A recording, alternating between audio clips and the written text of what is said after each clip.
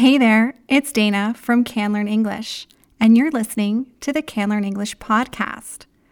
The Can Learn English podcast is for intermediate to advanced English language learners who are serious about learning English for everyday life. With this podcast, you'll reach fluency faster by learning phrasal verbs, common expressions, conversation tips, and of course, some typical Canadianisms. Are you ready to learn English for the Great White North? Let's get started.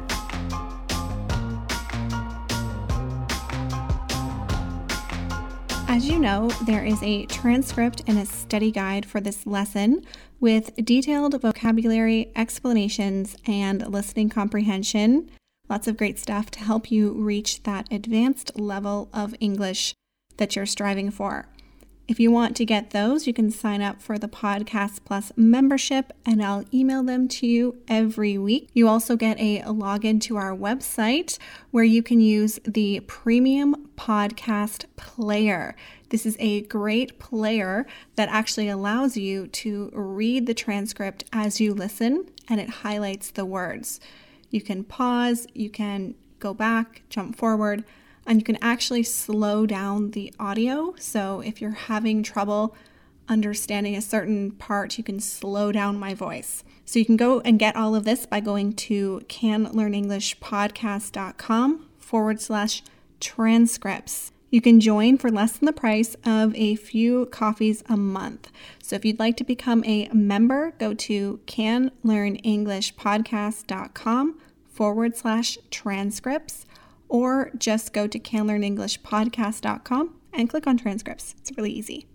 So how's it going, guys? I'm doing pretty well. It's been a pretty good week for me. We had the flu going around in my house, the stomach flu. So this is, the British call it the vomiting bug, and I will spare you any details, but everybody was sick and fingers crossed, so far, I have not been afflicted. So I'm feeling pretty lucky. I've been getting lots of work done and creating lots of great content for the podcast and for the Can Learn English YouTube channel. Lots of great things are coming.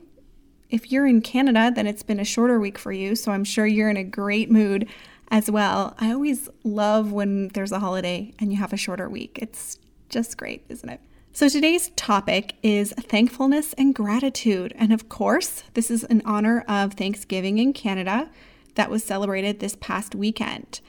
And usually the tradition is in Canada, well, at least in my family, is that we say something that we're grateful for when we're having dinner. So everybody goes around and says something that they are grateful for. And one thing that I am very grateful for this year is a new member in our family. My sister had a baby on the 30th of September, new baby William Alexander. We just call him Will for short, and he is absolutely adorable. Now, I haven't got to meet him just yet because obviously I'm in Switzerland and they're in Canada, but I do plan to go cuddle my brand new nephew. So that would be what I'm grateful for this year is little Will. But we don't just need to express gratitude once a year. We often express gratitude many times in the day, right? So since it's something we do so often, in this episode, you will learn a few ways that we can say thanks in English, and then I'm going to tell you a famous Canadian story about gratitude. When someone does something nice for us, the obvious reaction is to thank them in some way. How we thank them will depend on a few factors. These can be the type of relationship we have with that person. So if they're a stranger, a close friend, or a colleague, and really the type of favor. So we're going to thank someone differently if they hold the door for us versus if they, lend us their car, right? So we're going to do 3 situations and 3 examples with each. There'll be a casual situation with a stranger, a friend who does something really nice for you, and then a business situation. So I want you to imagine you're at a local coffee shop. We're in Canada, so let's just make it Tim Hortons. That's a lot easier for everyone. And someone says to you, you can go ahead in line. So this sometimes happens. Maybe the person still can't decide what they want, or maybe you look like you're in a rush and they're just going to be nice. So obviously we need to thank this person because they did something kind. So the most obvious one is just thanks. Or we might say thanks a bunch or thanks a lot. So depending how we say this can mean different things. So a lot of times Maple might say thanks a lot. Now, I hope you can hear from my voice that's not a good thing. So I'll show you the two. Thanks a lot and thanks a lot. So I'm changing my intonation. Thanks a lot more means like it's sarcastic. I'm like not thanking you when I do that. So you might use this intonation if someone, I don't know, says something rude to you. So say my sister says, "Wow, Dana, you've packed on a few pounds since I last saw you." I might say, "Thanks a lot." Like, that wasn't nice. I'm not thanking you for that. But if the person that we were talking about in the line at Tim Hortons lets you in front, you could say, "Oh, thanks a lot." And that's a nicer way of saying it. Or we might go a step further and say, "Thanks, that's so kind of you." So we're giving the person a compliment in exchange for the favor they did us. So let's take the next situation. This is a friend of yours and it's your birthday. And they know that you love musicals and you love going to the theater to watch them. You've always wanted to go see a play on Broadway. So your best friend organized a total surprise and she's going to take you on a trip to New York City to see a famous musical on Broadway. That's amazing. That's a really good friend, right? So obviously this deserves a huge thank you. You can start off by saying how you're feeling. "I'm so surprised," or "I can't believe it." Then add a compliment. "You're the best," or "You're amazing." And then say thank you. So we might add a little bit more. We could say, "Oh, I can't thank you enough," or "It was so thoughtful of you. Thank you." And finally, let's think of a more formal situation, one at work. So sometimes we speak differently with our colleagues than we do with our friends, especially if the colleagues are of seniority to us, or if you're in a group, or if the people that you're speaking with don't work in your company. You would obviously use a more formal tone than you would with a person who maybe sits beside you and you talk to every day. So say you call a meeting. It's a last minute meeting and you need to discuss something with the entire team. Your boss is there, your boss's boss is there, people who are more senior than you in the company are there. You can say, "I'm so grateful that everyone took the time to be here." Or, "I really appreciate your time today." Or you could say, "Thanks so much for your time. I know that it's valuable." So here we are being a little bit more formal than just saying, "Thanks for coming." This is something maybe you'd more say when you throw a barbecue. "Thanks everybody for coming." Whereas if you're calling a meeting, you might say, "I'm very grateful for your time," or "I appreciate that you took the time to come to this meeting." So let's move on to our story of gratitude. Have you ever heard of the Canadian Tulip Festival? This festival is held every May in Ottawa, and it claims to be the world's largest tulip festival, displaying over 1 million tulips, with an attendance of over 650,000 visitors every year. These tulips are planted all throughout the city, with the largest displays found in Commissioners Park on the shores of Dow's Lake, and along the Rideau Canal, with 300,000 tulips planted there alone. And the origin of this beautiful festival is rooted in gratitude. Back in the 1940s, the world was at war. The Nazis had invaded many countries in Europe, and in 1940, the Dutch royal family fled the Nazi invasion of the Netherlands.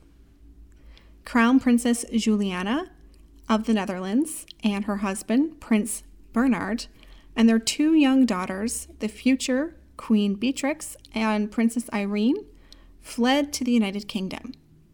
But we all know that this necessarily wasn't the safest place, with the German bombings of the UK. So the Governor General of Canada at the time extended an invitation for the family to reside in Canada for the remainder of the war.